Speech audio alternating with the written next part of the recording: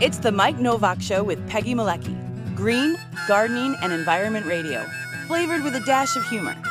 Welcome to intelligent, irreverent talk about plants and the planet they grow on. Your questions, comments, and participation are always welcome on Facebook and Instagram at The Mike Novak Show and at Mike Now on Twitter. Good planets are hard to find. Temperate zones and tropic climes. And true currents and thriving seas. Wind blowing through breathing trees. Strong ozone and safe sunshine. Well, good planets are hard to find. Good planets are in demand. Brought to you by Bartlett Tree Experts. Every tree needs a champion. Go to bartlett.com. Jet streams, perfect air. And here they are, Peggy Malecki and Mike Novak. Well, good planets are in demand, right?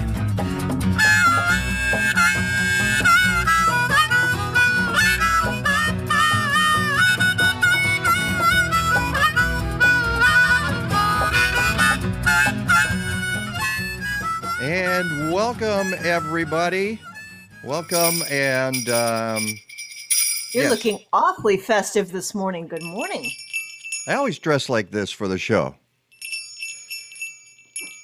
Guess where I'm going afterwards? Um, And I can't have the hat and the headphones on at the same time. So those of you listening on the podcast, you should know I am in full Dickensian gear this morning. He is fully regaled for entertaining folks this afternoon. Yeah, the Frozen Robins are going out this afternoon. Right after the show, I'll be getting out of here very quickly. You'll be doing what? That. Ah. And getting out of here. And wow, have we got a show today. Oh, yeah. You know what? Love you all out there. But I tell you, been looking forward to taking a couple of weeks off, and the holidays are here, and I am so stoked. I'm stoked to do the show, and I'm stoked to get away from it for for a while here. But boy, if we are we going to go out with a bang in 2021? Oh, yeah. Because as you know, we'll fly out. The annual "It's a Wonderful Slice of It's a Wonderful Life," featuring our all-star cast, and at least two of whom are watching right now because they've already checked in. Oh, I meant to go and say hi to everybody. Happy holidays. I'm sending out. Oh, good. So who checked in of our all-star cast? Mr. Skeet is checking in, and Veronica Hinkie is in Chanahan. So that's going to happen in the 10 o'clock hour. The second hour of this program, if you're listening at a place that doesn't have the hours at the same time, because we do send out the show to a couple of stations. I was listening this morning to Lumpen Radio, our version of the show on Lumpen Radio. And nice. We're also on WRWO in Ottawa, Illinois. We used to be on a lot more stations. That was in the radio days. Now we may still be playing on some of those stations. We don't know. We have no idea. No, I don't think so. I don't think that's actually happening. No, but reruns. Yeah. Again and again. Oh, I see. Yeah, I suppose that's a possibility as well. But in the next hour, we will have "It's a Wonderful Slice of It's a Wonderful Life." It is my version of the holiday classic, as I said in a couple of places in our social media. Peggy and I massacre a beloved family film, holiday film. We take the whole movie, as I've said before, is about 8.5 hours long. If you've ever, especially if it's on a station that has lots of commercials. Oh, yeah. Oh, you can stretch that out forever. It's a long film, really. It's about 2.5. And I, in my infinite wisdom, back when I was a young punk, got a hold of the audio and edited it down it was actually 10 minutes and 30 seconds, the original version. Now, the version we do, because we have different people doing different voices, ends up usually going somewhere between 12 and 15 minutes. This is the version this year is 15. And I have to tell you, I think it's one of the best ever. Everybody got into it. It was so cool. Yeah. We're going to run it, and then when we finish it, we'll take a short break, and then we'll come back and we'll critique it. But I do, yeah, I agree, and I like it a little bit slower, like we did it this year, especially because we're doing it with Zoom. Yeah, You were able to hear everybody. yeah. And you need to know that it's recorded, so we're not doing it live here. We did this a few days We'll be ago. drinking coffee while that's happening. Oh, yes. I might, yeah, something like You that. might be drinking eggnog. I might be drinking. I don't have any eggnog here, so I have to get some.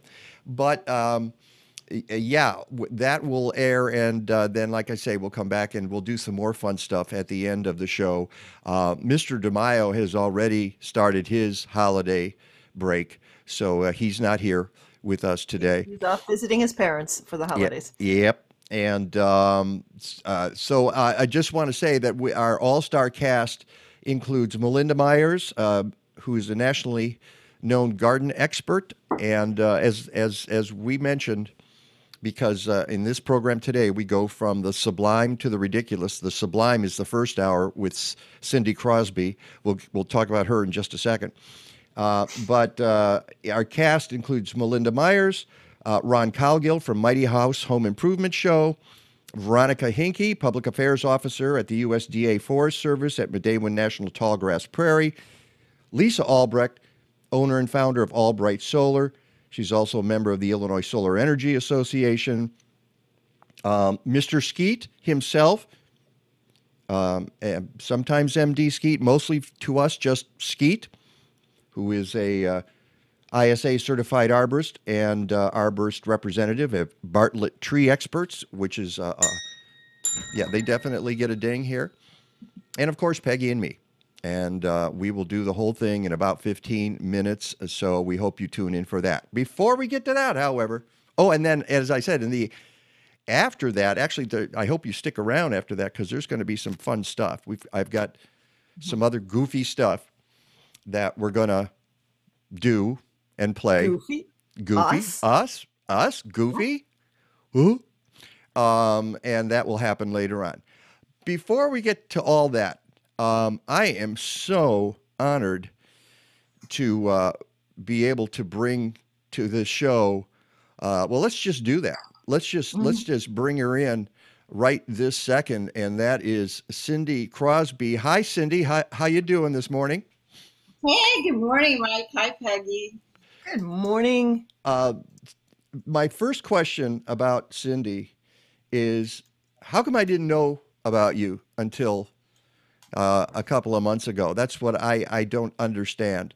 That's just weird, because everybody who finds out that you're going to be on the show is like, wow, she's great. It's going to be such a good show. And Cindy is an author and a lecturer and a naturalist. You do it all. Prairie steward. Has photographer, artist, writer. Contributed to more than 20 books, including Baker. Candlestick maker. No, she bakes. You should see her Facebook page. Really, seriously. Really? Yeah. Too much baking right now, Peggy. And the author of this book. This is one of the books we're talking about this morning. And the author of this book. And the author and involved in this book as well. So and many more. And I should mention the names of those books for those people listening on the podcast: Chasing Dragonflies, A Natural, Cultural, and Personal History, The Tallgrass Prairie, An Introduction, and Tallgrass Conversations, In Search of the Prairie Spirit. That's done with Thomas Dean.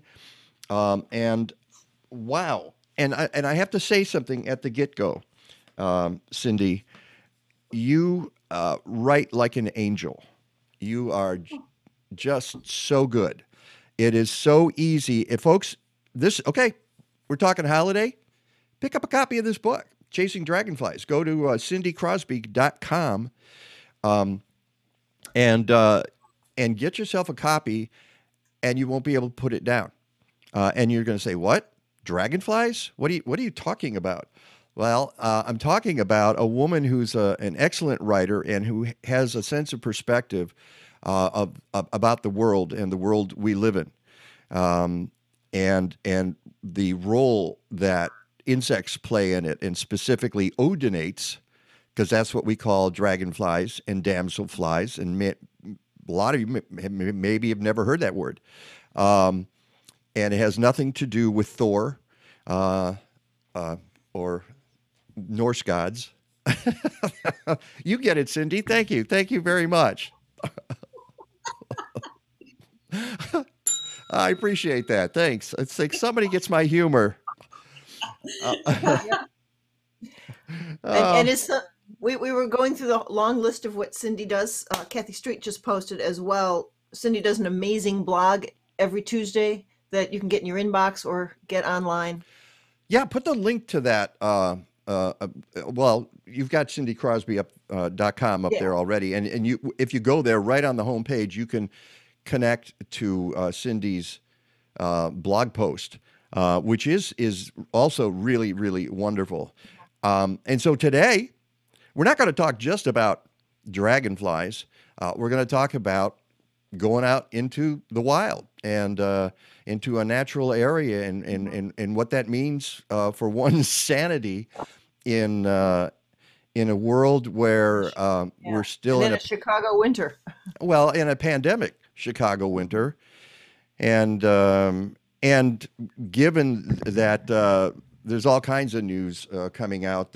Peggy and I were just talking last night about the headline and the story that Patty Wetley has written for. Can I read the headline here? Go ahead. Rockford Airport sues to dismiss lawsuit halting destruction of Balboa Prairie. It's so sad. And the Rockford Airport people are playing hardball. They've decided that we don't care. Basically, is sort of their attitude. We don't care. We do not care that there's a remnant prairie there. We do not care that there's biology that you might not see anywhere else in the state, perhaps anywhere else in the Midwest. We don't care. We're going to take our bulldozers and we're going to do whatever we want to do, and you can't stop us. And if you try to stop, we might do more. Yeah, and this is not new. Their attitude. This has been their attitude from the get-go. Yeah. We've covered this on this show, and I know we're getting into it right now, but it's important. And Cindy, I'm sure you have a few words about this. I mean, what does this? Have you been to Balboa Prairie? I have been outside the fence just since it started, but I'll tell you, it's hard to get people excited about the words dry, gravel, hill, prairie, right? It's not like the Rocky Mountains. It's not like Niagara Falls where you go and you go, wow, look at that. But in fact, Joni Mitchell, for those of you old rockers like me, saying, you don't know what you got till it's gone.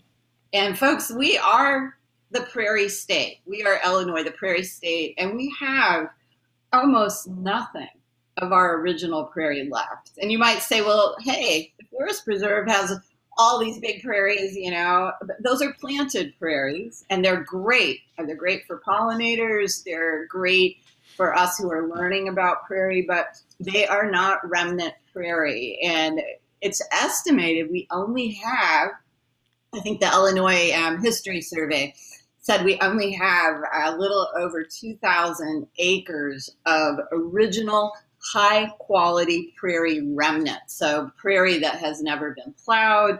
This is the prairie that was here thousands of years ago. And boy, when it's gone, it's gone. You don't have it anymore. And all the information is gone. So, you know, I could get really worked up about this. I have been really worked up about this, Mike and Peggy, but it's because, you know, Does it matter? It does. And why does it matter? Because Aldo Leopold talked about saving all the parts. We got to save all the parts of nature, because down the road, we may need those parts for people. And it's unfortunate that this really special place is in the middle of an airport, but the airport's been proud of it in the past, and it is sad, and it makes me angry, and I'm grateful for all the folks like you and Peggy and so many people that are working hard for Belleville Prairie. I'm learning a lot from them. I don't consider myself a big activist, but you cannot help but speak out if you love Illinois and you love our historical landscape. Yeah, and if you want more information, you should go to savebellbowlprairie.org.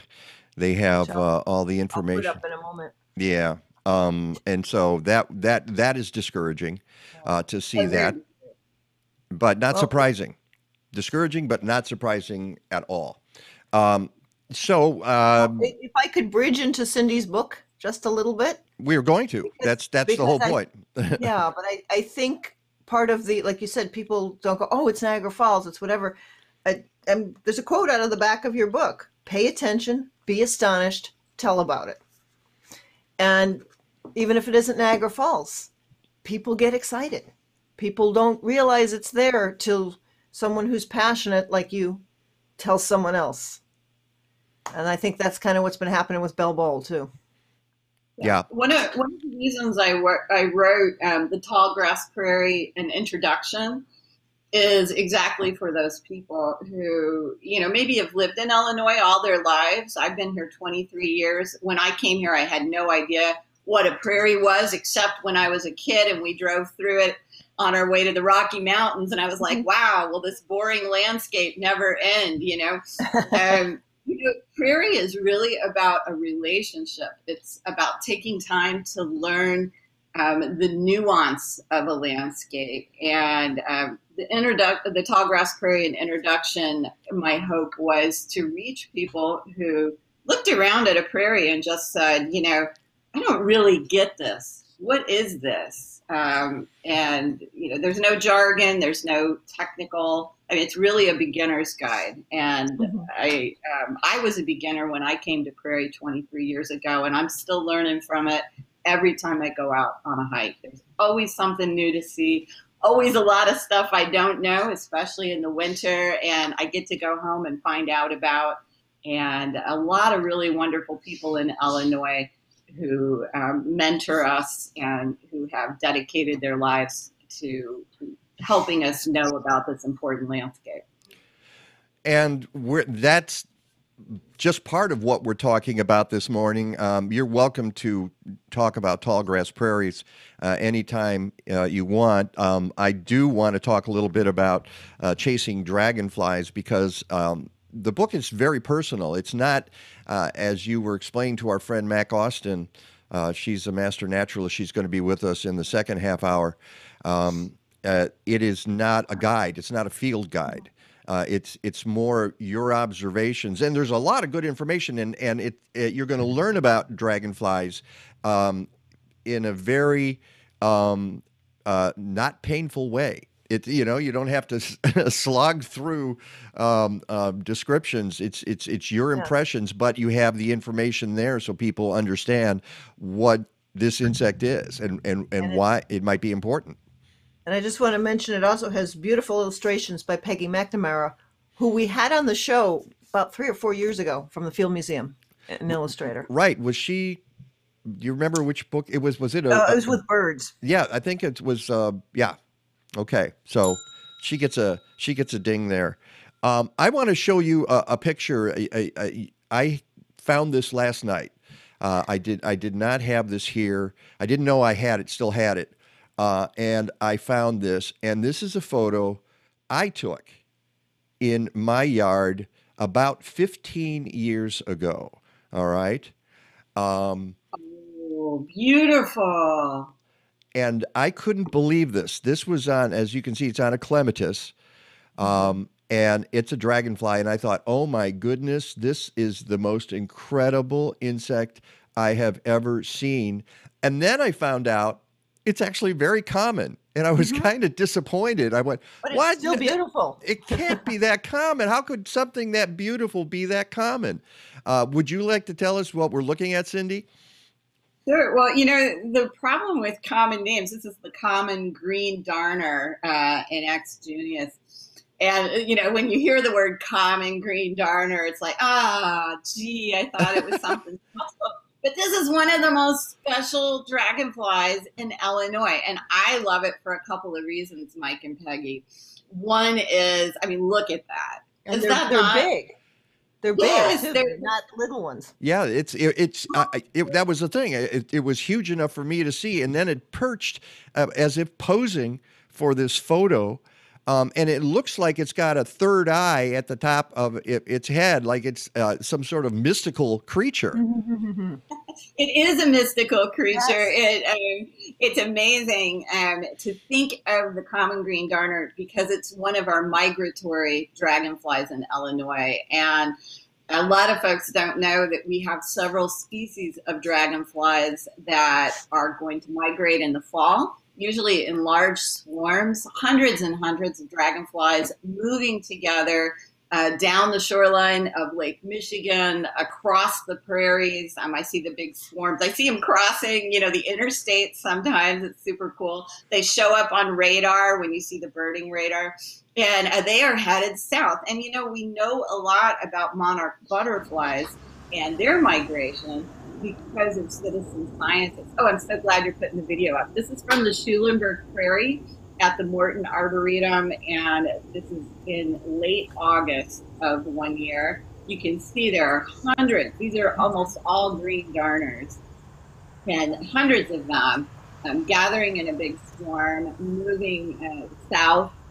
And migration is one of those big mysteries that we still don't know a lot about. So that's one of the things that fascinates me about dragonflies is there's a lot we don't know. It's kind of where the monarch butterfly work was 50 years ago, where citizen scientists like myself and my dragonfly monitors and Mac, who's coming on in a little bit, that's what we do because we don't know and we want to know more.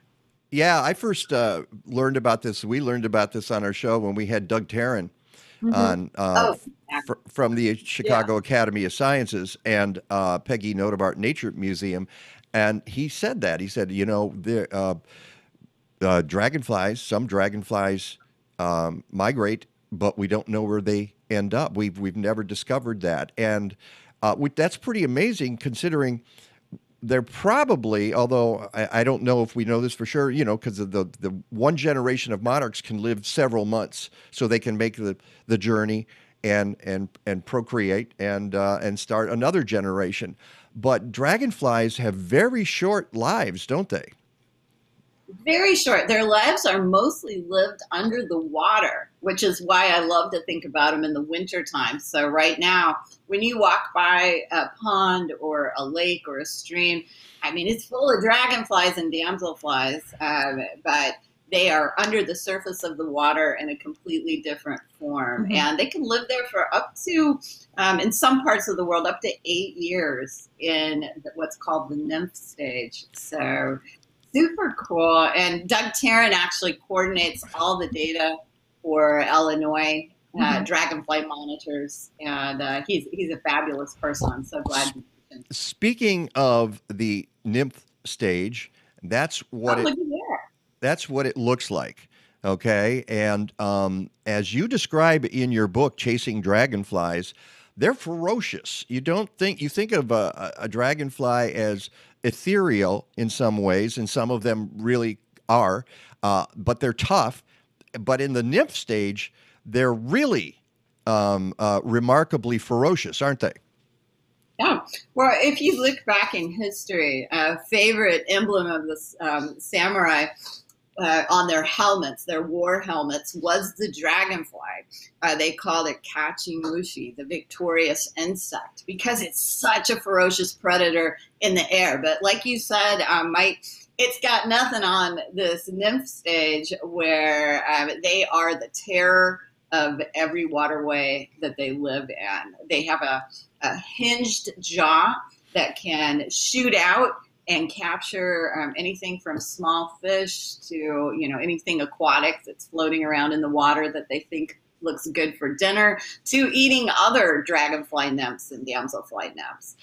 Plus, they're just so cool at this stage because they are, well, let's see how I can say it. They propel themselves around by blowing air out of their butt, we will say. and if you want to ever interest kids in dragonflies, this is a great entree story, because they're like, they do what? And so they're just shooting around, on the bottom of the no pun intended, on the bottom of these streams.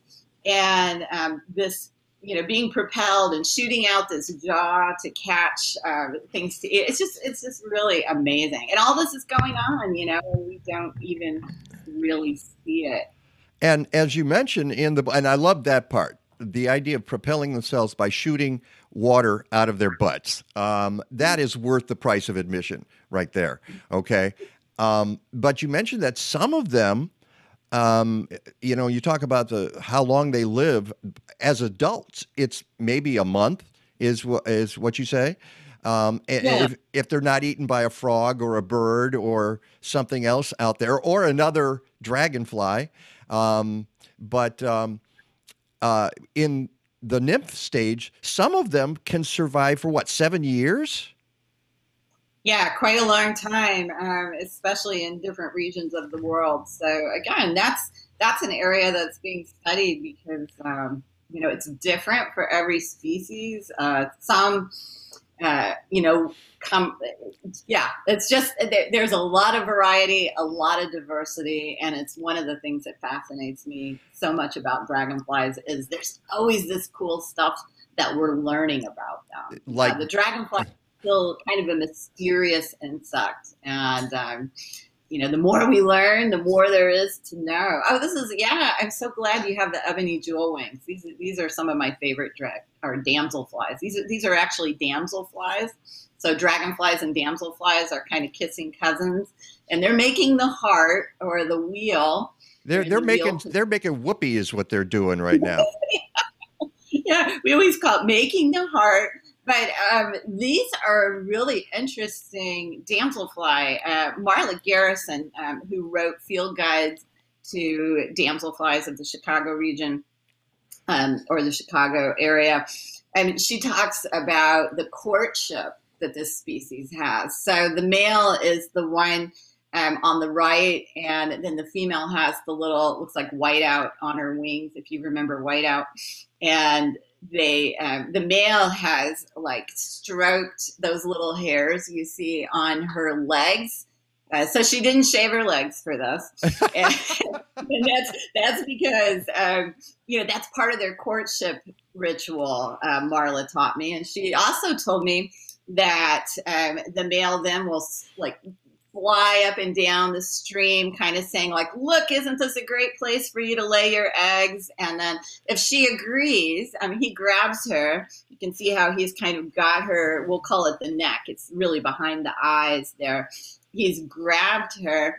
And if she's receptive, she curls her abdomen right up there until it touches right between segment 2 and 3. And this is really strange. This is really unusual in the natural world to have a reproductive strategy where, they're connected in 2 places. These are spring water dancers, and this is from the Chusa grasslands, where I'm also a volunteer out by Dixon, Illinois. And you may have heard of Natusa because they have a herd of about 125 bison. 4,000 acres of prairie, woodland, and other great natural areas, and some remnant prairie. We were talking about that original prairie in a little earlier. So spring water dancers are something that are, I didn't know what they were the first time I saw them, because look how blue the male is. Wow, it's just this really bright blue. And then the female, kind of like in the birding world, sometimes the females are a different color. Sometimes they're the same color and look the same. But another thing you might notice is that kind of Mardi Gras mask in the middle of the eyes. Marla Garrison calls that the Mardi Gras mask, and I love that term. That's one of the ways you can ID it. And it is a little bit like Mardi Gras, right? Just all this display everywhere. If you go to a creek in the summer or a pond or a lake, you're going to see this. You're going to see this wheel. And there's the heart again, the heart shape. There's the heart again. Yeah. And they can stay in this position, for depending on the species, up to an hour or even a little longer. And they can fly around. You see the little hearts flying around. So it's fascinating stuff. And you can spend a whole day in the summer just sitting by a creek and just seeing what happens. We need to break quickly here, but let me ask you one quick question, because I'll forget to ask it later. You talk about seeing dragonflies in the prairie, but also by water. Do they have to have a water source nearby, I would assume? They do, but you will see them in your backyard. Even if you don't have a water source, you will see them, I think, up to, maybe 3 miles away from the water source. It's when they are ready to lay eggs and reproduce, then they have to have that water source. Yeah. Okay. All right. We need to take a break. When we come back, we're going to have our friend Mac Austin join us as well, because she's also an Odinate chaser. Again, no relation to Norse mythology. All right. It's the Mike Novak Show with Peggy Malecki. That's Cindy Crosby. Go to cindycrosby.com to get more information and see about her books and her wonderful writing. We'll be right back, and we hope you're part of the conversation. From spring seed and soil treatments to summer foliar feeding to fall stubble digesters, Blazing Star provides microbial tools from Tineo Biologicals for natural and organic farmers. They have solutions for home gardeners too. And Blazing Star also offers agroecological education and consulting, especially for permaculture work in zones 4 and 5. Learn more about these great folks and great techniques at blazing-star.com.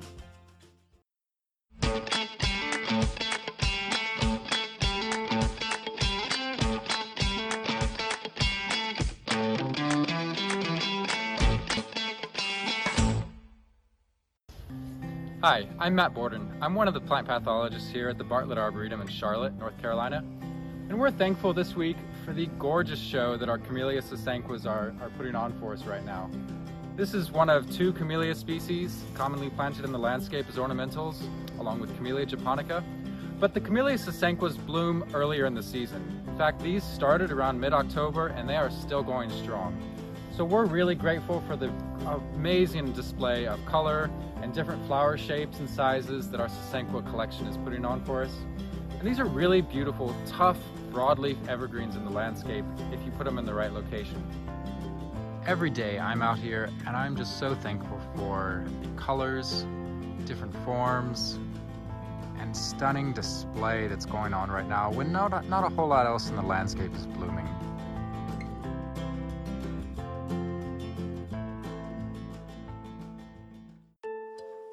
Once upon a time, in a place called Mzansi, the people loved driving cars everywhere. They used lots and lots of electricity and chopped down many trees for firewood. And then a very strange thing happened. The weather began to change. In some places there were droughts where before there was rain. In other places, the rivers flooded. The grown-ups realized they were contributing to the strange weather. They discovered if they used clean energy and less electricity, they could save Mzansi for their children. What happened then? How the story unfolds is up to each and every one of us. Switch off, recycle, change. Help save tomorrow, today. That's a great story. That is a great story. That's a great ad.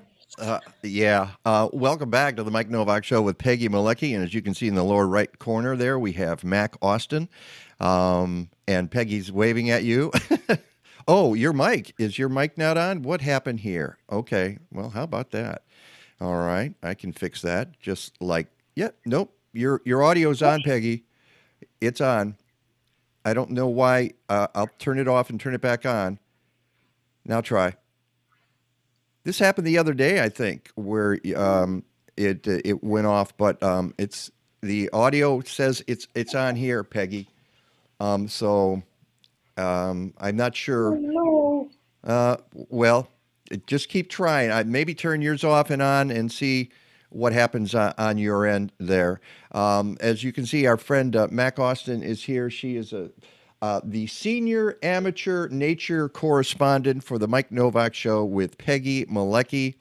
And we say that because she's out there in nature as well. She's actually a master naturalist, a longtime friend, and has been taking a lot of photos that we've been posting on the Instagram page, and which is actually kind of where we got to know you, Cindy. Let's hope. Is your mic on, Cindy? Are you there? I believe so. Hey. Yeah, you're there. I don't know Can why. you hear me?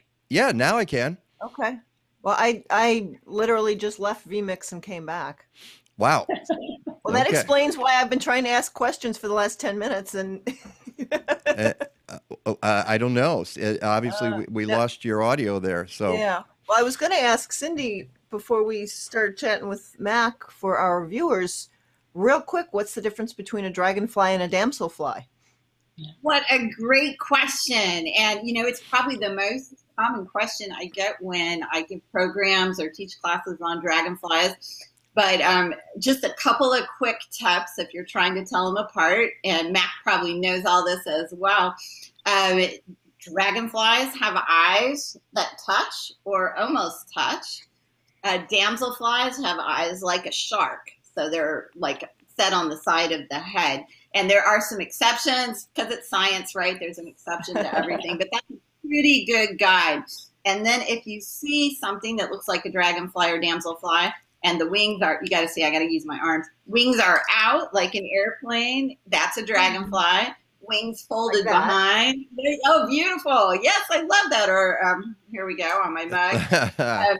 Wings behind, kind of like a yoga position and folded together. That would be a damselfly. And like the photos Mike was showing where the wings were back. Yes, so the spring water dancers and the ebony jewel wings, both damselflies. And then something to keep in mind too, a lot of dragonflies, so dragonfly looks like an airplane, right? Look at that chunky abdomen. So dragonflies and damselflies both have segments there, and 1 to 10, so 10 segments. And the dragonfly's abdomen, and that's the part a lot of people call a tail, is going to be a little chunkier than a damselfly. Damselflies tend to have abdomens that are very thin and look more, we'll say, like a needle, very skinny. So, and there's a lot of lookalikes too. People send me pictures a lot of times, and they'll say, "Is this a dragonfly, or what kind is it?" And it's another insect altogether. But you can usually tell by that segmented abdomen whether it is an odonate.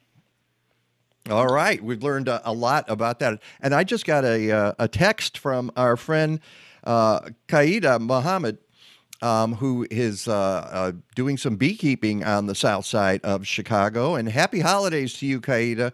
And she says, dragonflies love queen bees. If the queen doesn't return from a mating flight, she may have been eaten by a bird or dragonfly. Are you familiar with that, Cindy? So, one of the horrifying things for garden clubs that I talk to is when they ask if dragonflies and damselflies are pollinators. And I always say, no, they are not pollinators. In fact, they are probably eating your pollinators. Yikes. And, They're anti-pollinators. It's critical to remember they are an important dragonflies and damselflies are also eating mosquitoes, and lots of mosquitoes and mosquito larvae. And boy, I hate mosquitoes. And mosquitoes are pollinators, but we're not planting mosquito way stations like the monarch way stations and trying to mosquitoes to our yard. So, and right now, pollinator is a very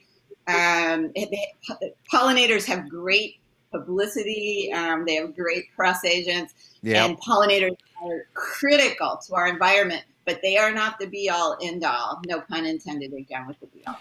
Well, every insect has got a place here, and they're all performing different roles. And even just the idea that a dragonfly is food for birds is important, and food for other animals. Yeah, you're right. You can't say we have to exclude everything that's not a pollinator. That's not practical. That's crazy. The real world is a lot tougher than you think.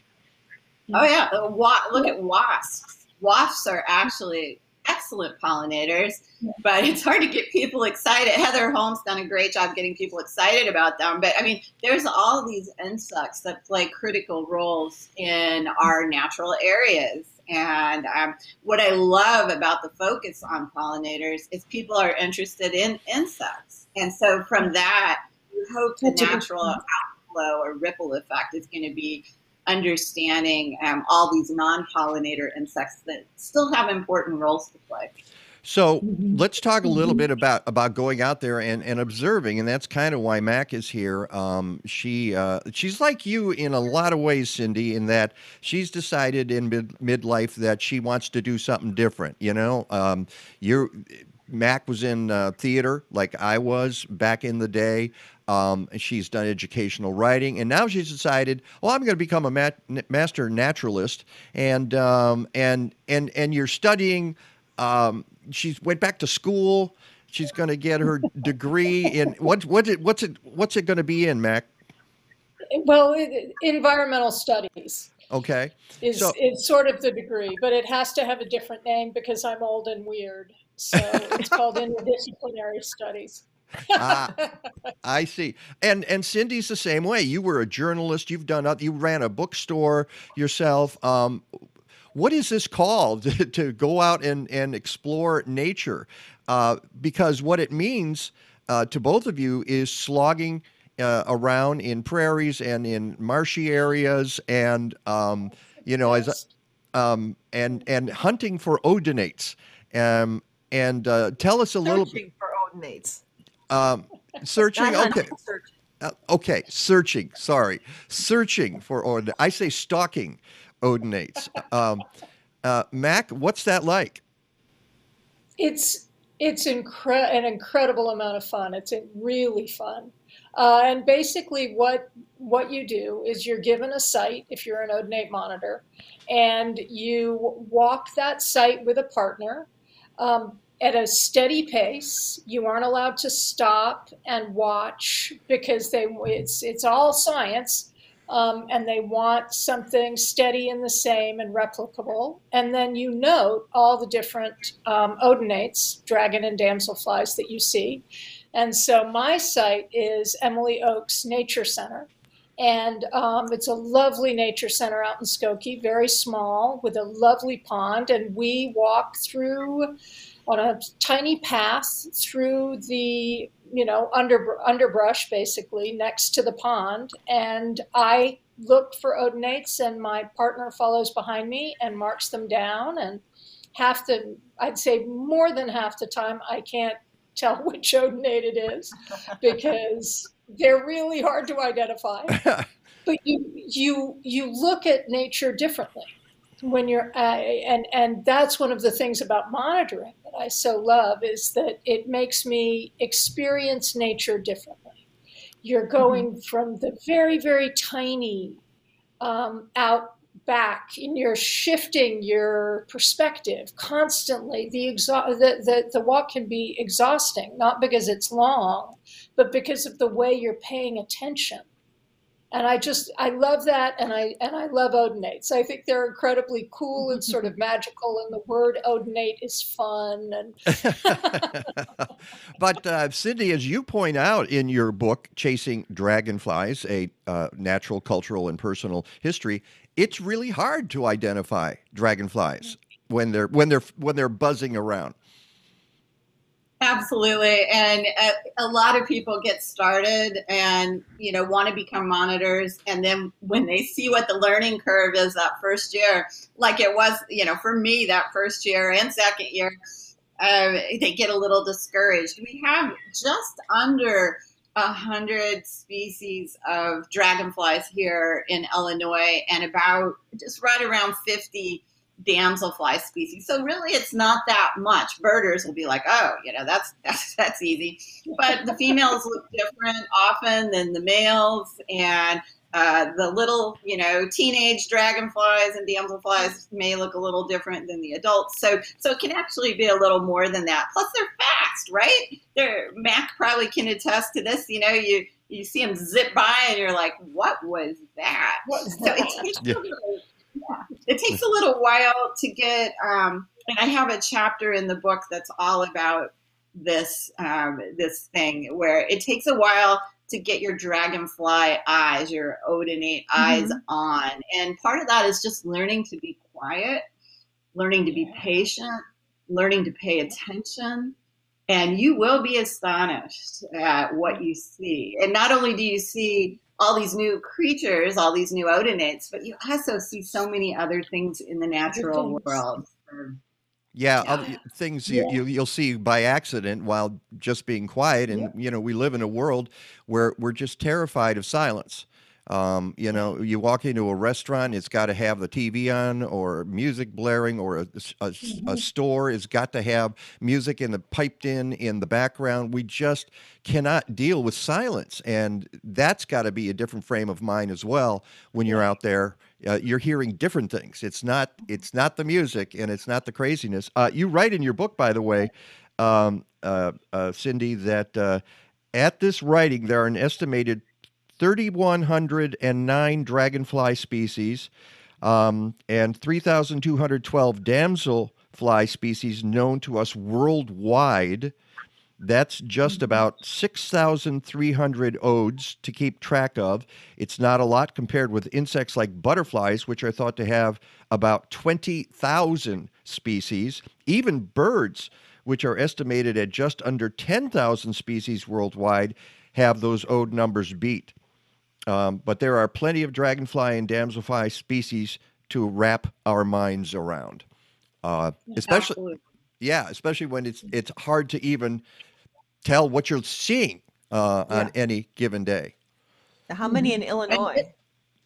So just about 100 dragonfly species and about 50 damselfly species. And here where we are in the Chicago region, we get some of the northern species. This year I saw 2 species. Yeah, I've been monitoring for almost, since 2005. So what is that, like 18 years? But I saw 2 species I'd never seen before. And I think as climate change happens, as the world changes, we're going to be seeing, those numbers fluctuate quite a bit. And it's important to remember birds have been really well studied. Butterflies have been really well studied, but dragonflies not so much. So just in one year, I think it was 2016-17, they found 80 new species in Africa of odonates. So, there's all these new species we don't even know about. As you mentioned, if you just take into account islands around the world where probably these have not been identified at this point. And why is that? Why, given that dragonfly, I've always thought dragonflies are a sign of good luck. When I see a dragonfly, I think that's good luck. And given the cultural significance of dragonflies, as you alluded to earlier, why do you think they haven't been studied as much? It's so interesting you mentioned good luck, because that's certainly true in some parts of the world. They also there's a chapter about the cultural history of Right. dragonflies, and some good books too that have been written, big volumes about cultural history of dragonflies. But those sharp looking abdomens, that's that tail that people call the tail. It's not hard to see why some people are very afraid of dragonflies. They think they're going to get stung. Mm-hmm. They think the dragonflies will sting you because they think it's a stinger. And the French call dragonflies the devil's agent. In Romania, it's called the devil's riding horse. And my favorite, the Germans call dragonflies the devil's bride, and my very favorite, the devil's grandmother. So the devil's grandmother. So there is, despite seeing them as good luck, I know so many people I meet. There is a chapter in the book called "The Girl with the Dragonfly Tattoo." So many people I meet have a dragonfly tattoo. So there's that symbolism to a lot of people. Usually when they've lost someone, a loved one, they'll get a dragonfly tattoo, and they'll tell me about dragonflies they see like at the same time every year. And it's so interesting to me that they have that kind of connection with the dragonfly. Whereas researchers have a different connection, and, Mac and I have a different connection going out and chasing them. But it's really interesting that people have all these different associations, from dragonflies being the most beautiful good luck thing you could ever want to see, to, this is a connection with someone I lost, to, the devil's grandmother. Yeah. And they're also I had no idea that they were magical. considered negative by anybody. They've always seemed benign and beautiful to me. Yeah, I agree with you, Mac. That has always been my observation, is that dragonflies do not come at you. They're going to just, they might not run away, or they might, try to get a photograph of one and it's flitting around. Or especially a damselfly. They don't sit still long enough.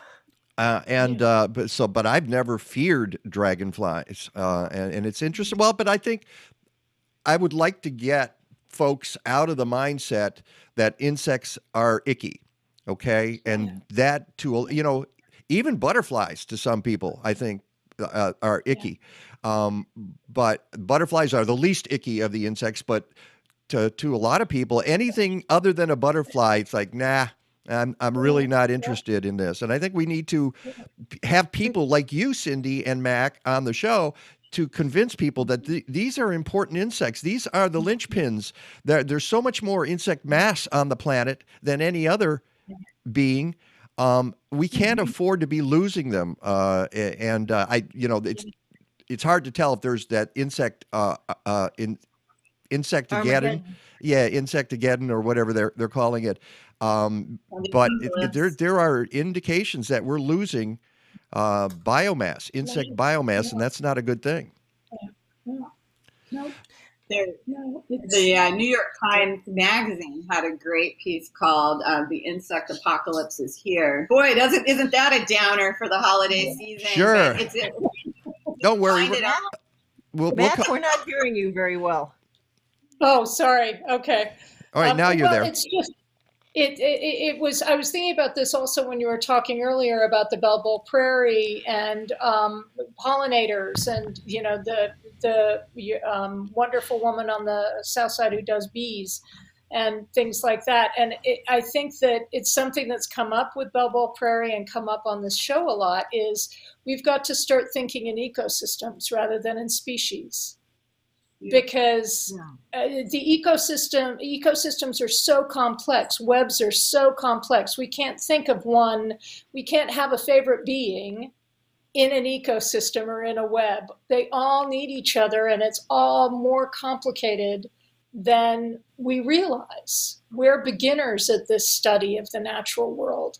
And I'm really a beginner, but even the scientists, and that's something that the naturalists over the centuries, that's the great naturalists have all said this. It's complicated, it's interlinked. And so Yeah. I think if we look at protecting ecosystems, Yeah. rather than a given species, And, that and just really captures my imagination. yeah, and you look at again, referring to Bellbowl Prairie, some people have said, well, we'll find the insects, we'll dig up the plants, and we'll move them. Yeah. That is, I know you're wincing, Cindy, because it is so anti-science. It shows you do not understand what an ecosystem is. It's like taking a giraffe and putting it in a zoo in St. Louis and saying, "See, it's doing fine." That's no. It might be alive, but it's not part of an ecosystem. It is something else altogether, and you don't get that back once you destroy it. Which takes us to, we've got like 5 minutes here, and one of the things, Cindy, you want to talk about is getting out into nature in the winter and why that is important. I'm sure, Mac, you'll be doing that because you're going to continue to do your observations. Obviously, you're not going to see odonates over the winter here, but Cindy, Without appreciating everything else. Cindy, what you wrote about that on your blog just the other week? Yeah, this is kind of the fourth season for a lot of people on the prairie where, they don't get out and go for a walk because it's cold and, maybe it's gray outside and, seasonal affective disorder, you're like, oh, I just want to stay in with my hot drink and cuddle under this Afghan. But look at the colors out there on the tall grass prairie. Oh, it looks different this year at this time of year than any other time of the year. And the structures of the seed heads, like this wild bergamot, where you can really pay attention to the structure of a plant. And there's not a lot of, flying critters out, so you don't have all these distractions. You can really focus on the architecture of the prairie and the way plants are formed. You can see the sky. The sky looks different in the winter, I think, than at any other time of the year. There's that blue kind of scoured look, the way when it does snow, we haven't had any snow here yet to speak of, but the way the snow kind of casts all these blue shadows of the tall grass prairie plants. And you can use your imagination also when you see tracks like these squirrel tracks of who's out there. There's all these clues, and you can, there's a program I do for groups called Winter Prairie Wonders. We've been doing it a lot this month. But I mean, how fun is it to see these tracks and to learn, which animals made them? How wonderful is it to see the way ice forms on a compass plant leaf, like in this photo here, and to really look at the compass plant stem. How beautiful to see the black-capped chickadees all fluffed up and shivering to kind of stay warm and think about their winter habits. I love the chickadees, by the way. I just went out and refilled my bird feeders before the show, and I was like, they were all waiting for me in the tree. It's like, come on, the prairie plants are they're nurturing the seeds and the rose hips from the prairie, all nurturing, a different slice of life. And the queen bees, knowing they're under the ground, like your correspondent was just talking about, knowing you're there, it kind of taps into your imagination, the dragonflies and butterfly nymphs. There's so much life going on, and so much of it is unseen.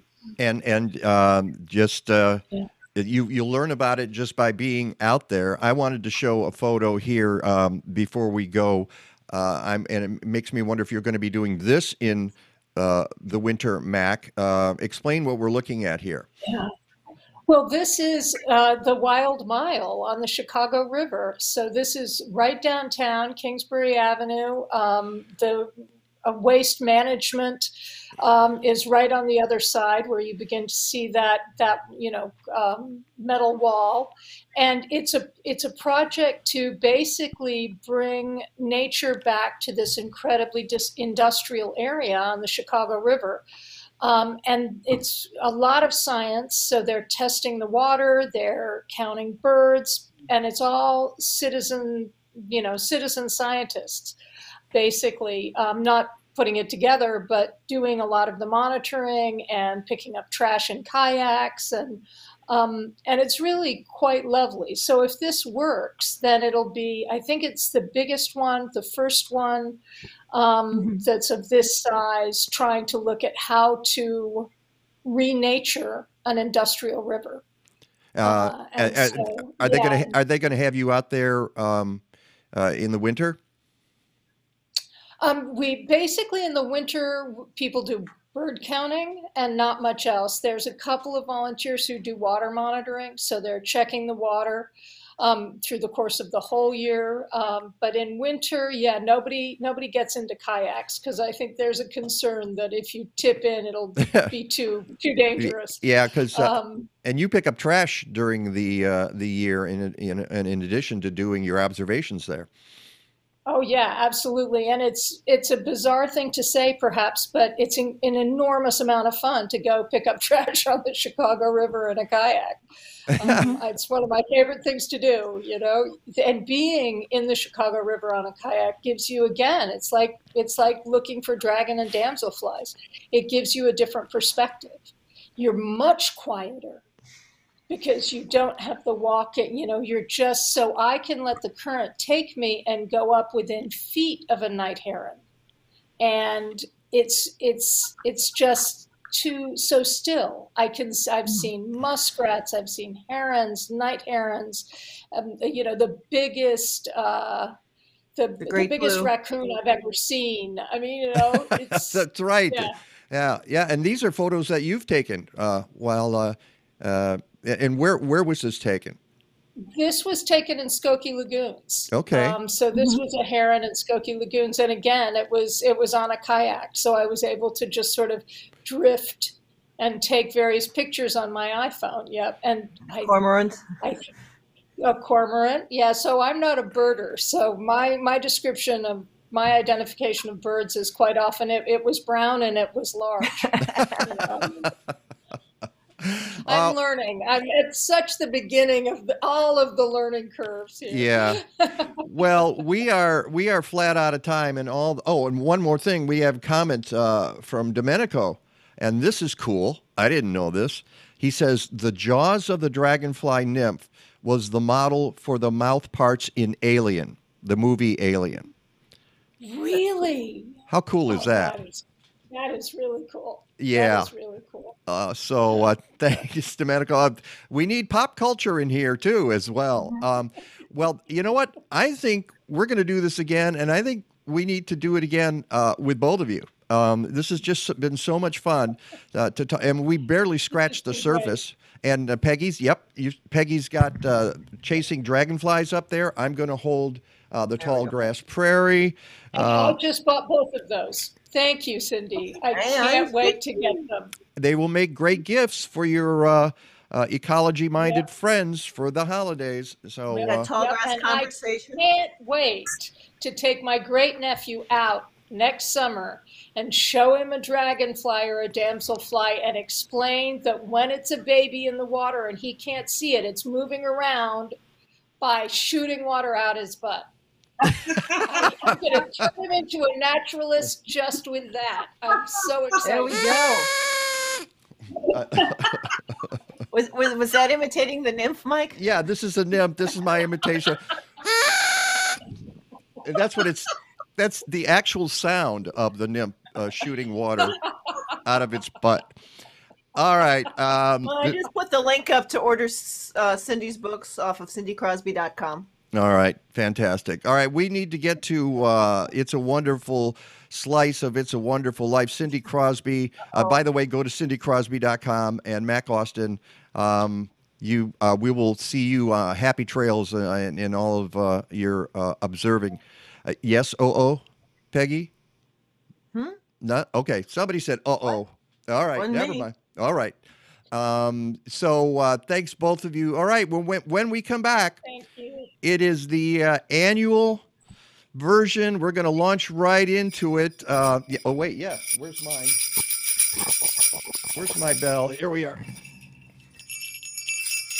So watch It's a Wonderful Slice. When we come out of, well, when we get out of it, I'll tell you what's going on. It's the Mike Novak Show with Peggy and Malecki, and we shall return.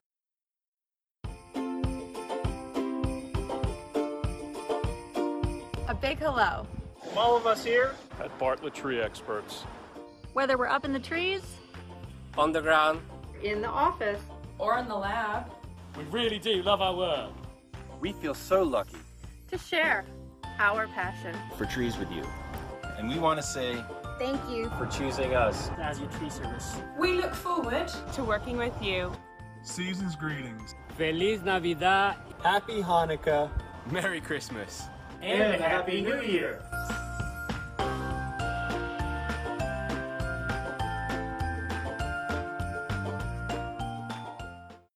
You guys on the fence about the COVID vaccines? I mean, they made it so quick. I get it. It's an important decision. It may help to know that these vaccines were the most tested in history. Yeah, but don't the shots give you COVID-19? No, none of the vaccines contain the live virus, and it's impossible to get it from the vaccine. And the side effects. Some people have a strong reaction, but the symptoms are less severe than actually getting COVID-19. Ask questions. Get the facts. Welcome to the Mike Novak Show with Peggy Malecki. Green, gardening, and environment radio with just a soupçon of humor. Or is that a dash? Brought to you by Bartlett Tree Experts. Every tree needs a champion.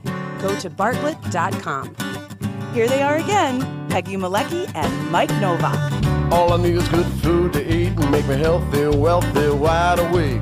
Lettuce, tomatoes, rooted bacon. What about those sweet potatoes? All I need is good food to eat. All I need is good food to eat. All I need is good tools to make me music, porches, lawn serene. Give me all that I can take. Well, here we are, folks. As I said earlier, this show today goes from the sublime to the ridiculous. And welcome to the ridiculous. And all the careers that I'm trashing here right in front of you. Look at all these wonderful people who trusted me to, you know. Oh, you silly people. Yeah, really. And I'm so glad to have you guys here for the latest installment of It's a Wonderful Slice of It's a Wonderful Life. I don't know where they are on your screen. No, it'll all be in the same place, won't it? But I don't know what it looks like to you, Peggy, because you're controlling this, you're recording this, so I don't have to. So if it hangs true for how it's recording on my computer, Ron's right in the middle. Oh, he's all right. He's the secret square. He's the Brady Bunch in the middle. Yeah. And I don't know where she is on your screen, Peggy, but and mine, Veronica Hinke is up in the upper left-hand corner. Oh, it's the other. Okay. Well, wherever she is, you can see her name. And Veronica, one of the reasons Veronica is here is that we saw an article in the Chicago Tribune very recently about It's a Wonderful Life. And it turns out you're a huge fan. Now, Veronica works at Medewan National Tallgrass Prairie, and she guides us through getting guests on our show, but she works for the USDA, and I hope they never find out about this. Also an authority on the Titanic. But you have been a big fan of the movie for a long time, eh? Yes, since I was a kid. And we decorated a It's a Wonderful Life tree in memory of my dad the year that he passed away. And we had a tree in a hospice fundraiser program, Festival of Trees, and then we always decorated a It's a Wonderful Life tree. And we have so many wonderful traditions surrounded around this movie. Well, you're a newbie here, and we welcome you, and I'm looking forward to the roles you'll be playing. She's playing a number of roles, including Violet and Janie, and some other, there's various people who pop up and have various important lines. And so thank you so much for doing this. On my screen, on the other side, is Melinda Myers, whose career I trashed last year. So exactly, why not ruin it another year? Welcome back. Really. the Garden Writers Association, and they don't call it that anymore, Garden Com, they're going to take away that award they gave to you the other year. Possibly. As I said, I act best when I play myself, but I'm going to stretch the limits tonight for you guys. But I love the outfit. It's very godlike, since you were going to be playing God. And the reason I got to be among the stars in heaven. Well, the reason Melinda is playing God is because she is God. Okay. And she is a nationally renowned garden communicator, author, radio, TV, speaker, wonderful website. You can find out anything you need to know. Melinda Myers, MYERS, as it's spelled, .com. So welcome back, and it's glad, and we're happy to have you back. It's good to have you here. On my screen below her is St. Joseph Tommy Burt, but that's actually Lisa Albrecht, who has been off and on a part of the Mike Novak Show with Peggy Malecki for a long time. And you actually got to play in a couple of these way back in the distant past. I have, yeah. So I think this might be my third try. Oh, fantastic. Well, different characters this year, so. Yep. And that's what we do. We like to mix it up so everybody's having a good time. But you gave it away. You put your characters up there, so that's okay. It's fine. No, it doesn't matter really. And it's interesting because Lisa, of course, has her own company, Albright Solar. And you're now working with the guy in this secret square there, Ron Cowgill from Mighty House Home Improvement Show, because he's doing a solar installation right now, and you guys have been collaborating. Yeah, so I'm navigating the really boring stuff, all the incentives, all the paperwork. Anything that requires a signature, I'm taking care of. And Ron's doing the actual work. I get to do the fun part. I get to install them. So that's the fun part of actually working with the tools, you know. And Ron's been running from the gig. Today he ran from the installation to do this with us. So thank you, Ron. I appreciate that. And of course, where can people find Mighty House Home Improvement Show? mightyhouse.net, and you get everything right there. And we did mention melindamyers.com. Lisa, how can they get to Albright Solar? Albright.solar. Albright. I'm fancy. Yeah, you got this. It's ALLBRIGHT. So Albright.solar. Don't put a .com on that. Just go .solar. All right. And solar is the future in Illinois now that you got the right law finally passed here. So that's probably one of the reasons. And you're out there, Ron, because the weather is so nice too, aren't you? Yep. No, and the parts finally showed up. So it was a combination of things there. So the parts finally showed up. It got warm. We said, let's knock this thing out and get it done. Get it done. So that's what we did. Absolutely. All right. And finally, and my screen down at the bottom, Mr. Skeet to you. And that is our buddy Skeet from Bartlett Tree Experts. Of course, you can go to bartlett.com, and they are a wonderful sponsor of our show, and we couldn't be prouder to have them as a sponsor. And did you climb down from it? No, you don't do much climbing in trees anymore, do you, Skeet? Not anymore. Yes. Is that a good thing? That is a very good thing. And yes, we have some wonderful crews that are out there making it happen. Very, very proud of the safety and the work that they do. And you don't have any bugs with you. Your critter carnival is nowhere in sight, is it? I am totally bug free, and I just holding on to that old reputation at the end of this. Yes.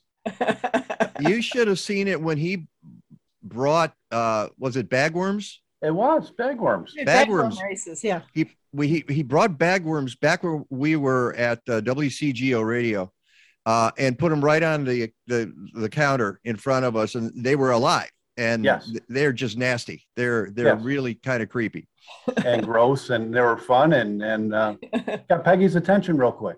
Yeah, and then got mine too. I got to tell you, he brought some dead bugs another time. So yeah, he had a bunch of Japanese beetles that he just poured out on a white piece of paper where he had scrawled Japanese beetle, and those were all dead, fortunately. Yes. So this is what Skeet does when he visits our show. He's often explaining the kinds of critters that are going to cause problems for your trees. Fun. And of course, the effervescent Peggy Malecki, who's wearing her Mary pearls. I love that. So here we are. We're all assembled for the annual ritual of It's a Wonderful Slice of It's a Wonderful Life. Has everybody got their scripts? Are you ready to massacre this piece? I just need to do my makeup change. Oh, that is just so funny. That now, how come they're not darker? I was. I made it gray. You want me to go dark? Go dark. Oops. Whoop. Flip. Not that dark. All right, I'll be there. There we Oh. I think gray looks a little bit more saintly. It Yeah, does. now You you've look. got that Lin-Manuel Miranda look. Yeah. So if you want to go with the gray, you can go with that. That's fine with me. If you want to pop it back, it was just kind of hard to read there with the black and white photo behind you. And everybody, as you can see, has got their holiday backgrounds. And I hope you're all doing this. Welcome to Bedford Falls. Exactly. There we go. And when you're in your Zoom meetings, please have as much Bedford Falls in the background as possible. Last year, I forgot to change mine for a meeting. Oops. Hey, why okay. All right. Let's do it. All right, folks. For the year on stage screen, radio, and the inner tubes, it's a wonderful slice of It's a Wonderful Life. Da da da da da da da da da da da da da da da. Hello, Joseph? Trouble? A lot of people are asking for help for a man named George Bailey. Joseph, send for Clarence. You said for me, sir? Yes, Clarence, a man down on Earth needs our help. Sir, if I should accomplish this mission, might I perhaps win my wings? Clarence, you do a good job with George Bailey, and you'll get your wings. Oh, thank you, sir. Thank you. See the town? Hey, who's that? That's your problem, George Bailey. That's him when he was 12. Help, George, help. Hang on, Harry. George saved his brother's life that day. Mr. Potter, who's that? That's Henry F. Potter, the richest and meanest man in the county. Mr. Potter, what gives you such a hard-skulled character? You can't begin to spend all this money you've got. Oh, I suppose I should give it to miserable failures like you and that idiot brother of yours to spend for me. He's not a failure. You're not. You're the biggest man in town. Bigger than him. Bigger than everybody. George Bailey, I'll love you to the day I die. Hello, Mr. Gower. Capsules. Don't hit my sawyer again. Don't hit my sawyer again. Genuine English cowhide combination lock, fitted up with brushes, combs. No. I want a big one. Good afternoon, Mr. Bailey. Hello, Violet. Hey, you look good. That's some dress you got on there. Why, this old thing? I only wear it when I don't care how I look. Boy, oh boy, my last meal at the old Bailey boarding house. You wouldn't consider coming back to this building alone, would you? I want to do something big and something important. Pop, I think I'll get dressed and go over to Harry's party. Hee-haw! Uh-oh, Sam Wainwright. Well, hello. Hello. And danced by the light of the moon. Hot dog, just like an organ. Mary, I know what I'm going to do tomorrow and the next day and the next year and the year after that. I'm shaking the dust of this crummy little town off my feet and I'm going to see the world. George, come on home, quick. Your father's had a stroke. Now we come to the real purpose of this meeting, to appoint a successor to our dear friend, Peter Bailey. Therefore, Mr. Chairman, I make a motion to dissolve this institution and turn its assets and liabilities over to the receiver. Just remember this, Mr. Potter, that this rabble you're talking about, they do most of the working and paying and living and dying in this community. Well, is it too much to have them work and pay and live and die in a couple of decent rooms and a bath? Anyway, my father didn't think so. People were human beings to him. But to you, a warped, frustrated old man, they're cattle. Sentimental hogwash. George, they voted Potter down. They've appointed George here as executive secretary to take his father's place. I'm leaving. I'm leaving right now. I'm going to school. This is my last chance. Uncle Billy here. He's your man. My wild Irish rose. I'm all right. I'm all right.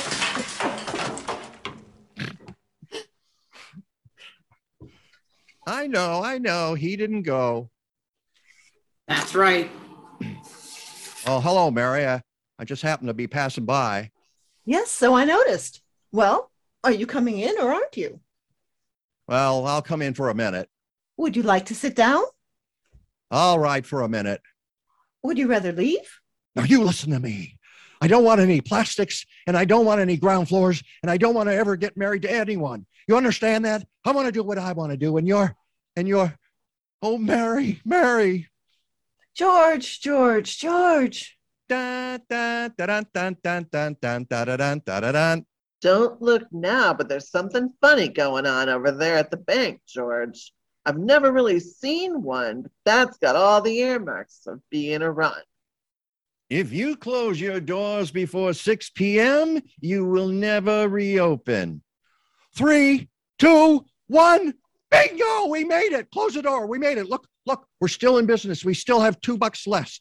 A toast to Mama Dollar and a Papa Dollar. And if you want to keep this old building and loan in business, you better have a family real quick. I own a house. Me, Mr. Giuseppe Martini. I own my own house. The Bailey family's been a boil on my neck long enough. Well, I suppose I'll find out sooner or later, but what exactly did you want to see me about? The point is, I want to hire you. George, I'll start you out at $20,000 a year. The answer is no. No, doggone it. You sit around here and you spin your little webs and you think the whole world revolves around you and your money. Well, it doesn't, Mr. Potter. In the whole vast configuration of things, I'd say you were nothing but a scurvy little spider. And that goes for you, too. Now, you've probably already guessed that George never leaves Bedford Falls. No. Joseph, now show him what happened today. No,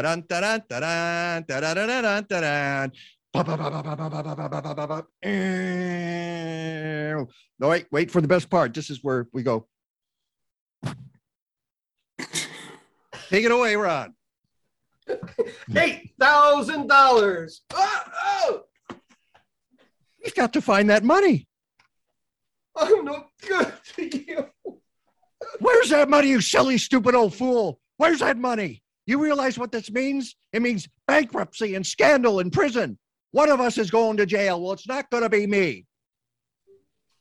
Hello, darling. Hello, Daddy.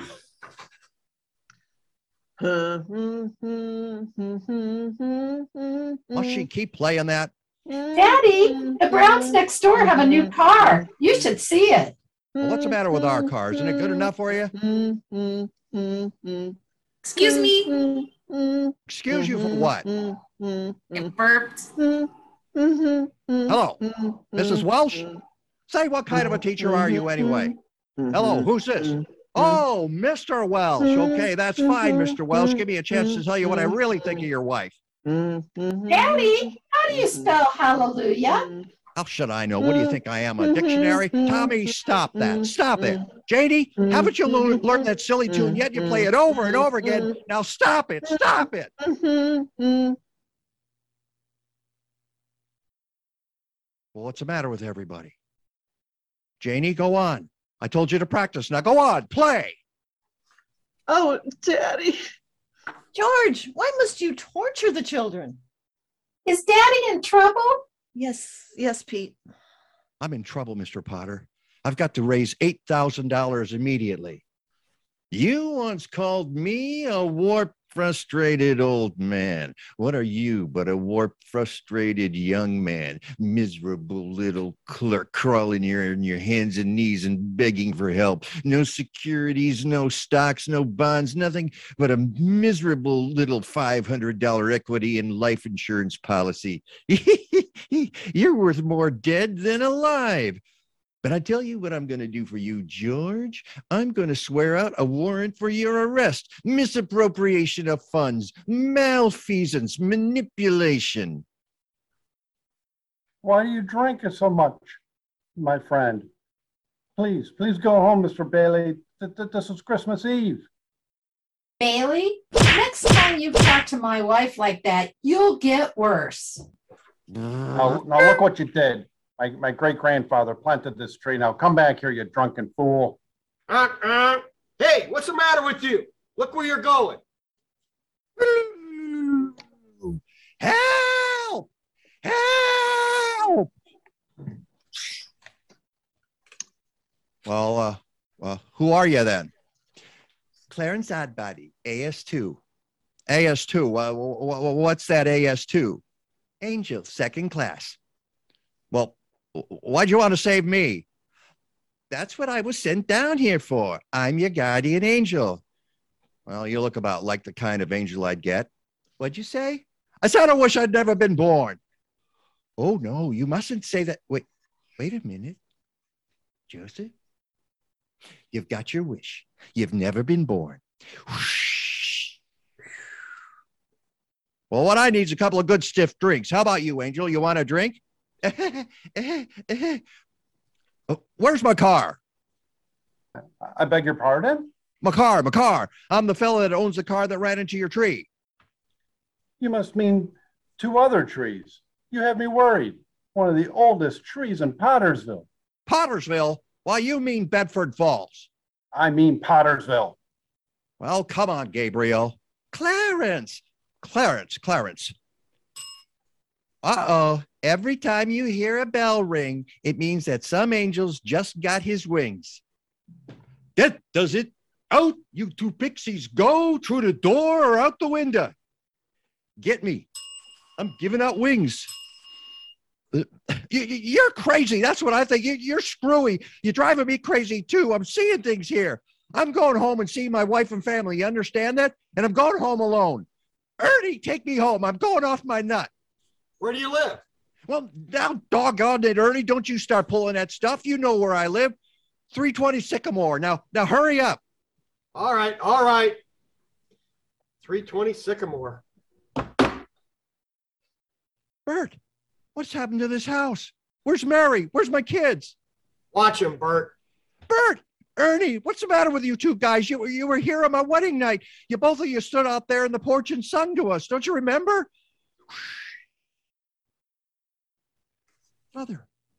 Mother, this is George.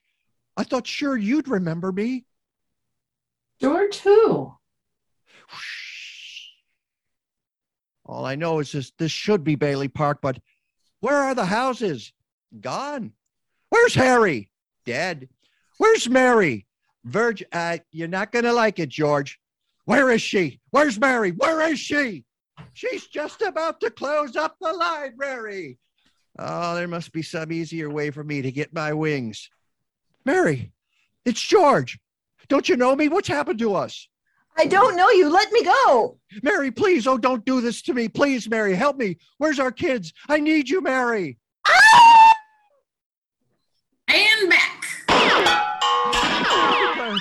Help me, please. Please. I want to live again. George, what's the matter?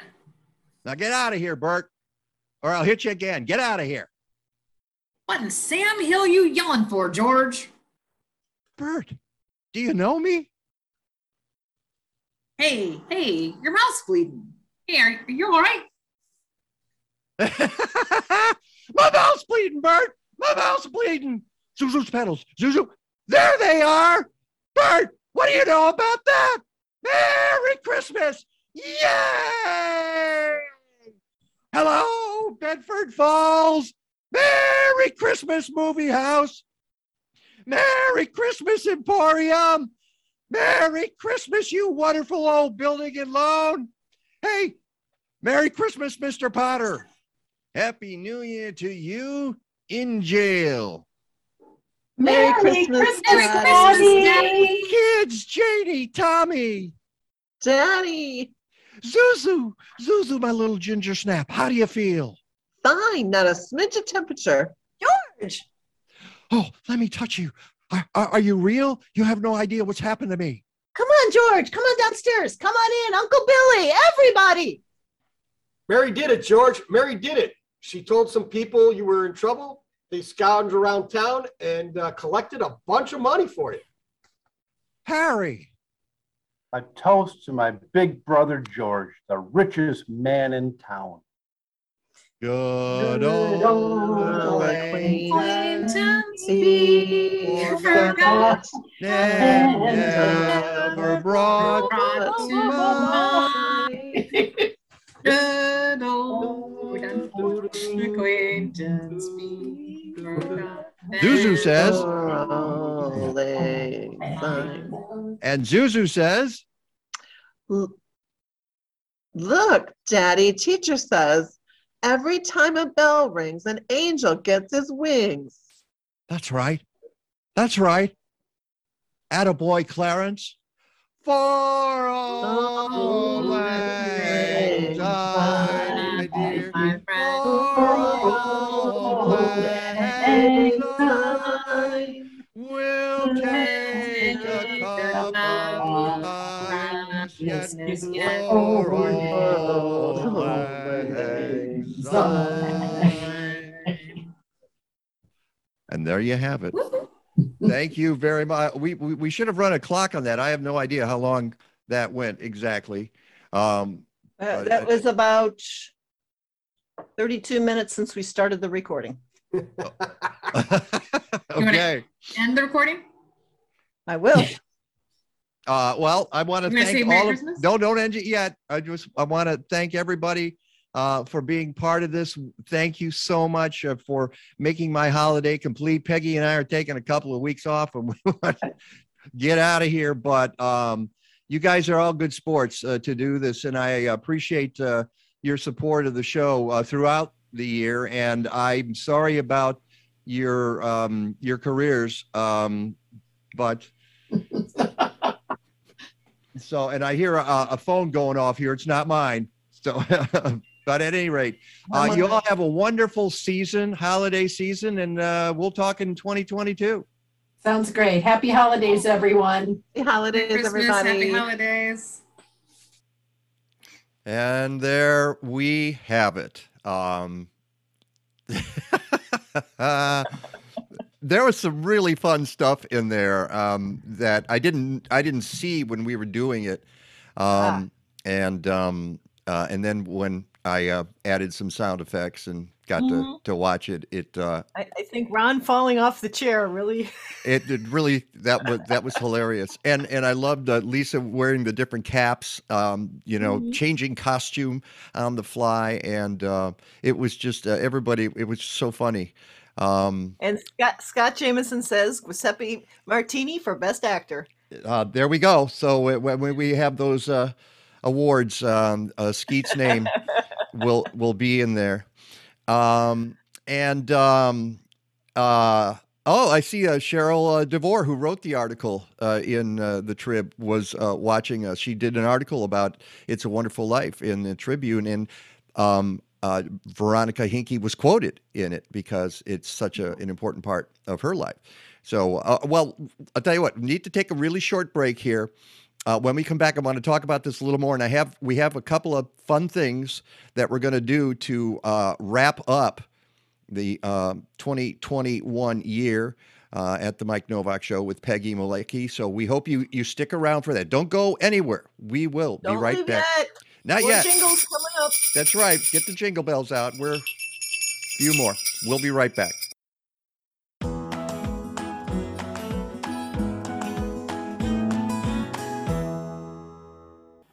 This is Vic from Happy Leaf. Today we're going to talk about how grow lights work. Plants need three things. They need water, they need nutrients, and they need light. The sun provides wonderful light for growing plants outdoors, but indoors you need a grow light. So how do grow lights work? We know what kinds of colors plants like, so various types of grow lights are made for different types of plants. Recently, LED grow lights have made a dramatic improvement in the types of grow lights we can make. The red light allows us to make the plant grow vertical and to flower, and the blue light makes the plant bushy and strong. Happy Leaf LED grow lights have the precise red and blue to make plants grow very well. We know that plants look happy if they're green to us, but remember that they reflect green light as opposed to using.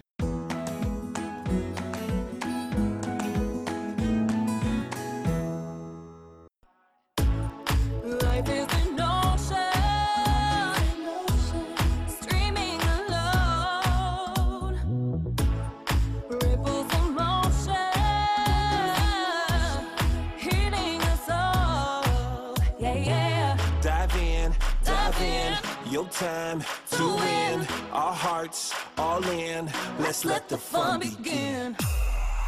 Take a dive, take a dive, take a dive. I see you skydiving, diver. I see you climbing, diver. I see you diving. Take a dive, take a dive, take a dive. I see you skydiving, diver. I see you climbing, diver. I see you diving. Dive smart, dive smart, dive hard, dive hard, dive hard, dive hard, dive in. Dive smart, dive smart, dive hard, dive hard, dive hard, dive hard.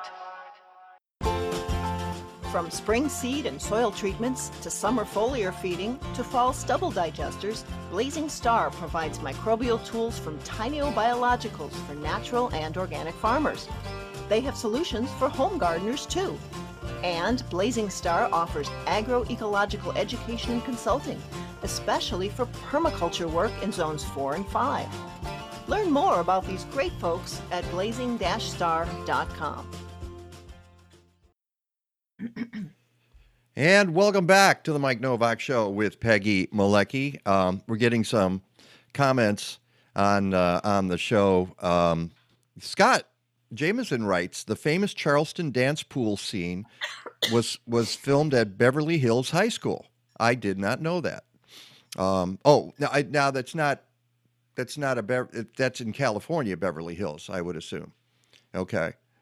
But that is such an interesting idea that they had the pool below the dance floor. I can't imagine below the gym floor. Yeah, can't imagine that being done nowadays. Kathleen walked down that said she was choking up a little bit. It was you probably swallowed your coffee the wrong way. It's what no. She said she got a little teary-eyed watching that. I know that's the power of that goofy movie is that even when you make fun of it and you do the parody, if you do it well enough, and I have to give kudos to our cast. I think this was the best job ever that throwing the script at people and we actually had some behind the scenes snafus. I sent out the email with the script to everybody the day before. And since most people have like 4 or 5 lines, it's not usually a big deal. Well, guess what? A couple of people didn't even get it. And Diana says she got teary-eyed too. So that's it. I'm telling you, this is a strange little movie that causes people to do that because it's in some ways it's really dark. What a really a dark film. And the more you read about it, well, I'll get to that in a second. But I threw the scripts at people the day before, and some people didn't get them. Poor Skeet. He comes in. I said, "You guys all got your scripts?" He said, "What script?" And so I'm like, "Oh, okay." And we emailed it to him, and he was printing it, and then he did this incredible job, just picking it up on the fly. We did only one take. Yeah, there was only one take. I'm not going to make these people do it more than once. Are you kidding me? This was brand new to Veronica. Great job. Yeah, Veronica hadn't seen it before.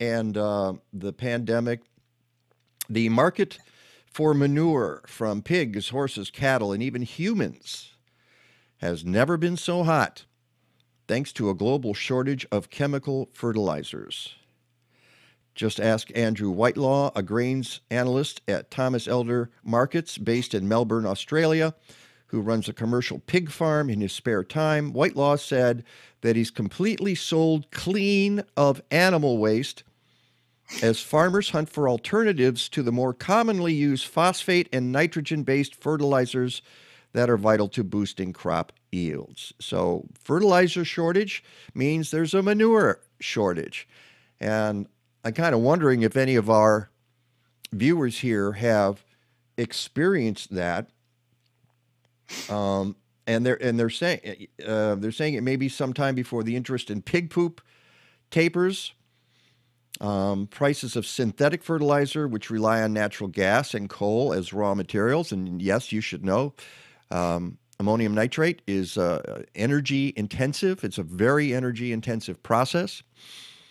Anyway, those prices have soared amid an energy shortage and export restrictions by Russia and China. That's adding to challenges for agricultural supply chains at a time when global food costs are near a record high and farmers scramble for fertilizers to prevent losses to global crop yields for staples. Yikes. I must give credit to I first heard it on NPR Marketplace, and as Kai Rizdal said, we couldn't make this up. Yep. It's a poop shortage. Go figure. So that was an interesting headline.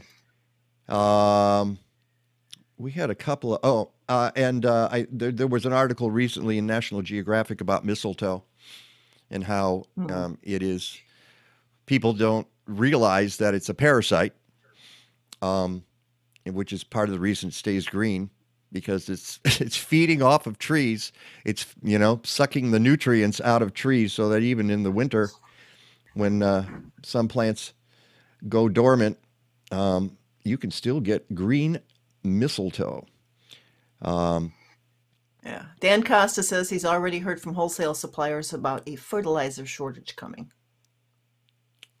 Oh, really? Okay. See, I thought some of our folks might have encountered that. So, or as he says, give fertilizer for Christmas. Yeah, can you imagine that? Put your stocking. I actually have some samples in the garage of little bags like about this big of Milorganite. Yep. Which how about some compost tea? Yeah, all of that stuff. But I think of that as a stocking stuffer. Oh, you got me Milorganite. Great. Thank you so much. Or any other fertilizer. I'm going to my file here. There we are. And we mentioned the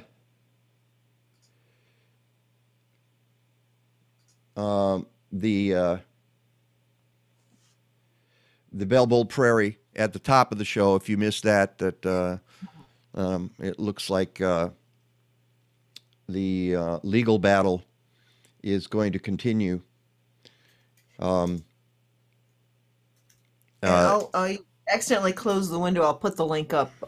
Patty Wetley on WTTW reported Friday, as we talked about. First hour, Rockford Airport sues to dismiss the lawsuit halting the destruction of Bellbold Prairie. The Greater Rockford Airport Authority filed a motion in U.S. District Court to dismiss a lawsuit blocking the airport's planned expansion of its cargo operations, which would destroy a rare 5-acre, high-quality remnant prairie in the process. A lawsuit filed in late October by the Natural Land Institute, the longtime stewards of Bellbold, earned the prairie an 11th-hour reprieve from bulldozers, which had been set to roll November 1st. The airport agreed to a temporary pause set to expire March 1st. Now, here's why.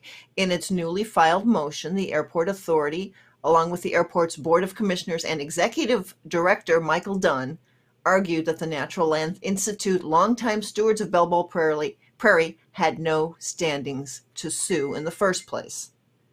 The airport says it, quote, it is not a public park or otherwise accessible to the public.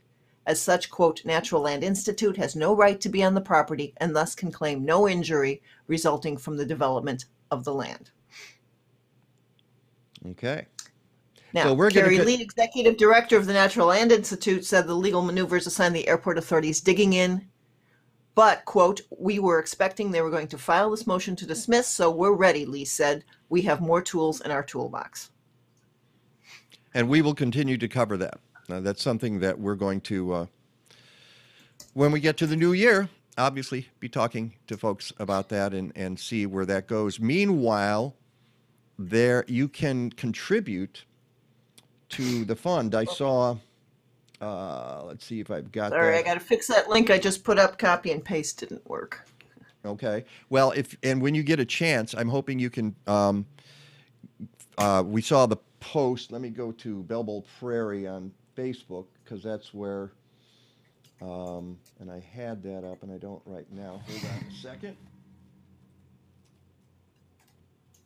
There we go. Save Bellbowl Prairie. Right. Yeah, there's a GoFundMe. Right. There's also the latest Bellbowl Prairie action alert to let Governor Pritzker, Senators Durbin and Duckworth, several of the state reps, that you want the Rockford Airport to use recently awarded state funds to redesign part of their expansion to avoid destroying Bellbowl Prairie. So there's a petition and a GoFundMe. Right. And that would be if you're the last several weeks we have had talked about different places where you can do end of year giving, give back, and one thing would be the GoFundMe for Bellbowl Prairie because legal fees are not cheap. And I noticed that if you go to the GoFundMe page, they're trying to get $50,000. They're at $7,800. So now would be a good time to if you got a few spare bucks and you're interested in our natural world. There's a lot worse places to give your money. So I'm hoping some folks will do that. And I would also suggest you go back to go to the blog post, go to MikeNovak.net, and some of those posts that we had up in the other weeks. We've got some lists of really good, worthy causes where you can make contributions. You can continue to help the victims of the tornadoes. That need's not going to go away anytime soon. No. It's just amazing seeing the videos and watching people pick up afterward, and they got right to work, and so that's certainly a good cause there. I saw there's an article that was in Lifehacker, how to prepare for a solar flare hitting Earth because it's probably going to happen. There we go. Merry Christmas! Merry Christmas! I know it. Short of destroying the sun, they say, there's nothing humans can do to prevent solar flares, but you can still know what to expect and prepare accordingly. Yikes. Oh, boy. For folks who don't know, the largest solar geomagnetic storm ever recorded, and it hit Earth in 1859. It's been called the Carrington event. It lit up the sky so brightly that people thought dawn had come. The northern lights were visible as far south as Cuba. Wow. Yeah. And the nascent telegraph system went down, with telegraph operators reporting being shocked by their machines. I heard that some of them just broke into flame. Or being the machines or the operators? Maybe the operators. Good one. Oh, wait. Can you imagine what that would do to the internet? We complain now when Instagram's out for 10 hours. I know. And what they're saying, it ultimately wasn't disastrous in 1859, but in 2021, when everything relies on power and data, a massive outage and loss of internet, and it says here, undersea data cables are particularly vulnerable, would throw the world into considerable chaos. The power grid would likely go down as long-distance power lines would be overwhelmed with electrical currents, leading to transformers exploding. GPS systems would be useless, as satellites would be shorted out. Planes might crash into one another as they're essentially flying blind. The internet could be down for months, and estimated financial losses would likely be in the trillions. I mean, and that's the other thing is that it you would can't do anything without the internet these days. it would You upset. can't get gas for your car. Right. Nothing. So, the good news is that solar flares don't hurt humans, and even Except for the operator sitting there. right at a so don't do your telegraph. All right, don't be clicking the telegraph instrument while you're doing that. And they actually say in the article that damage to the infrastructure can be mitigated. There are at least 27 separate federal programs aimed at preventing a worst-case scenario, and private companies are developing and employing technology to counter massive power surges. So, and, you know, we would have a little bit of time. I don't know exactly how long it takes, if we saw a power surge. And, you got satellites out there. Another thing I read the other day, one of our satellites got within 5 million miles of the sun, which is insane. Was it off on walkabout or what? No, it's studying the sun, and they've got studying, it, okay. and it's going to get like it's going to loop back out and come back and get within 4 million miles of the sun. That's no instrument has ever done that before and survived. So that's very cool. All right, one more thing before we go. This is something that this is by request. Peggy requested it, and I love it. You know, the holiday is really here when this pops up on somebody's Facebook post. I'm going to get flagged. On YouTube. I don't care. YouTube's gonna just go. Facebook too. Yep. Yeah. I hope they don't. But let's hope they don't take everything down. If they do, I'll edit and repost. But this is as my holiday treat to everyone.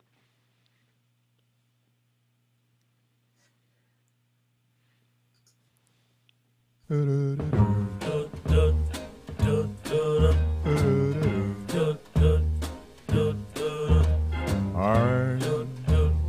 dreaming of a white Christmas, just like the ones I used to know, where those treetops listen and children listen to hear sleigh bells in the snow, the snow. But then I am dreaming of a white Christmas, with every Christmas card I write. May your days be merry and bright, and may all your Christmases be white.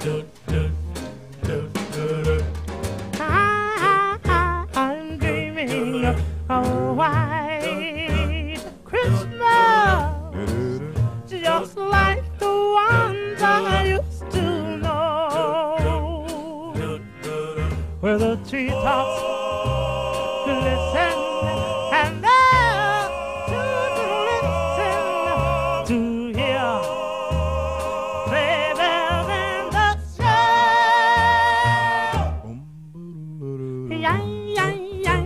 I'm dreaming of a white Christmas, with every Christmas card I write. May those days, may your days be merry and bright,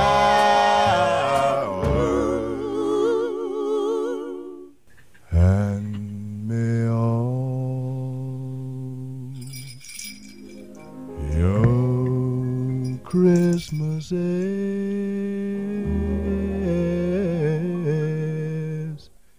be white. Jingle bells, jingle all the way.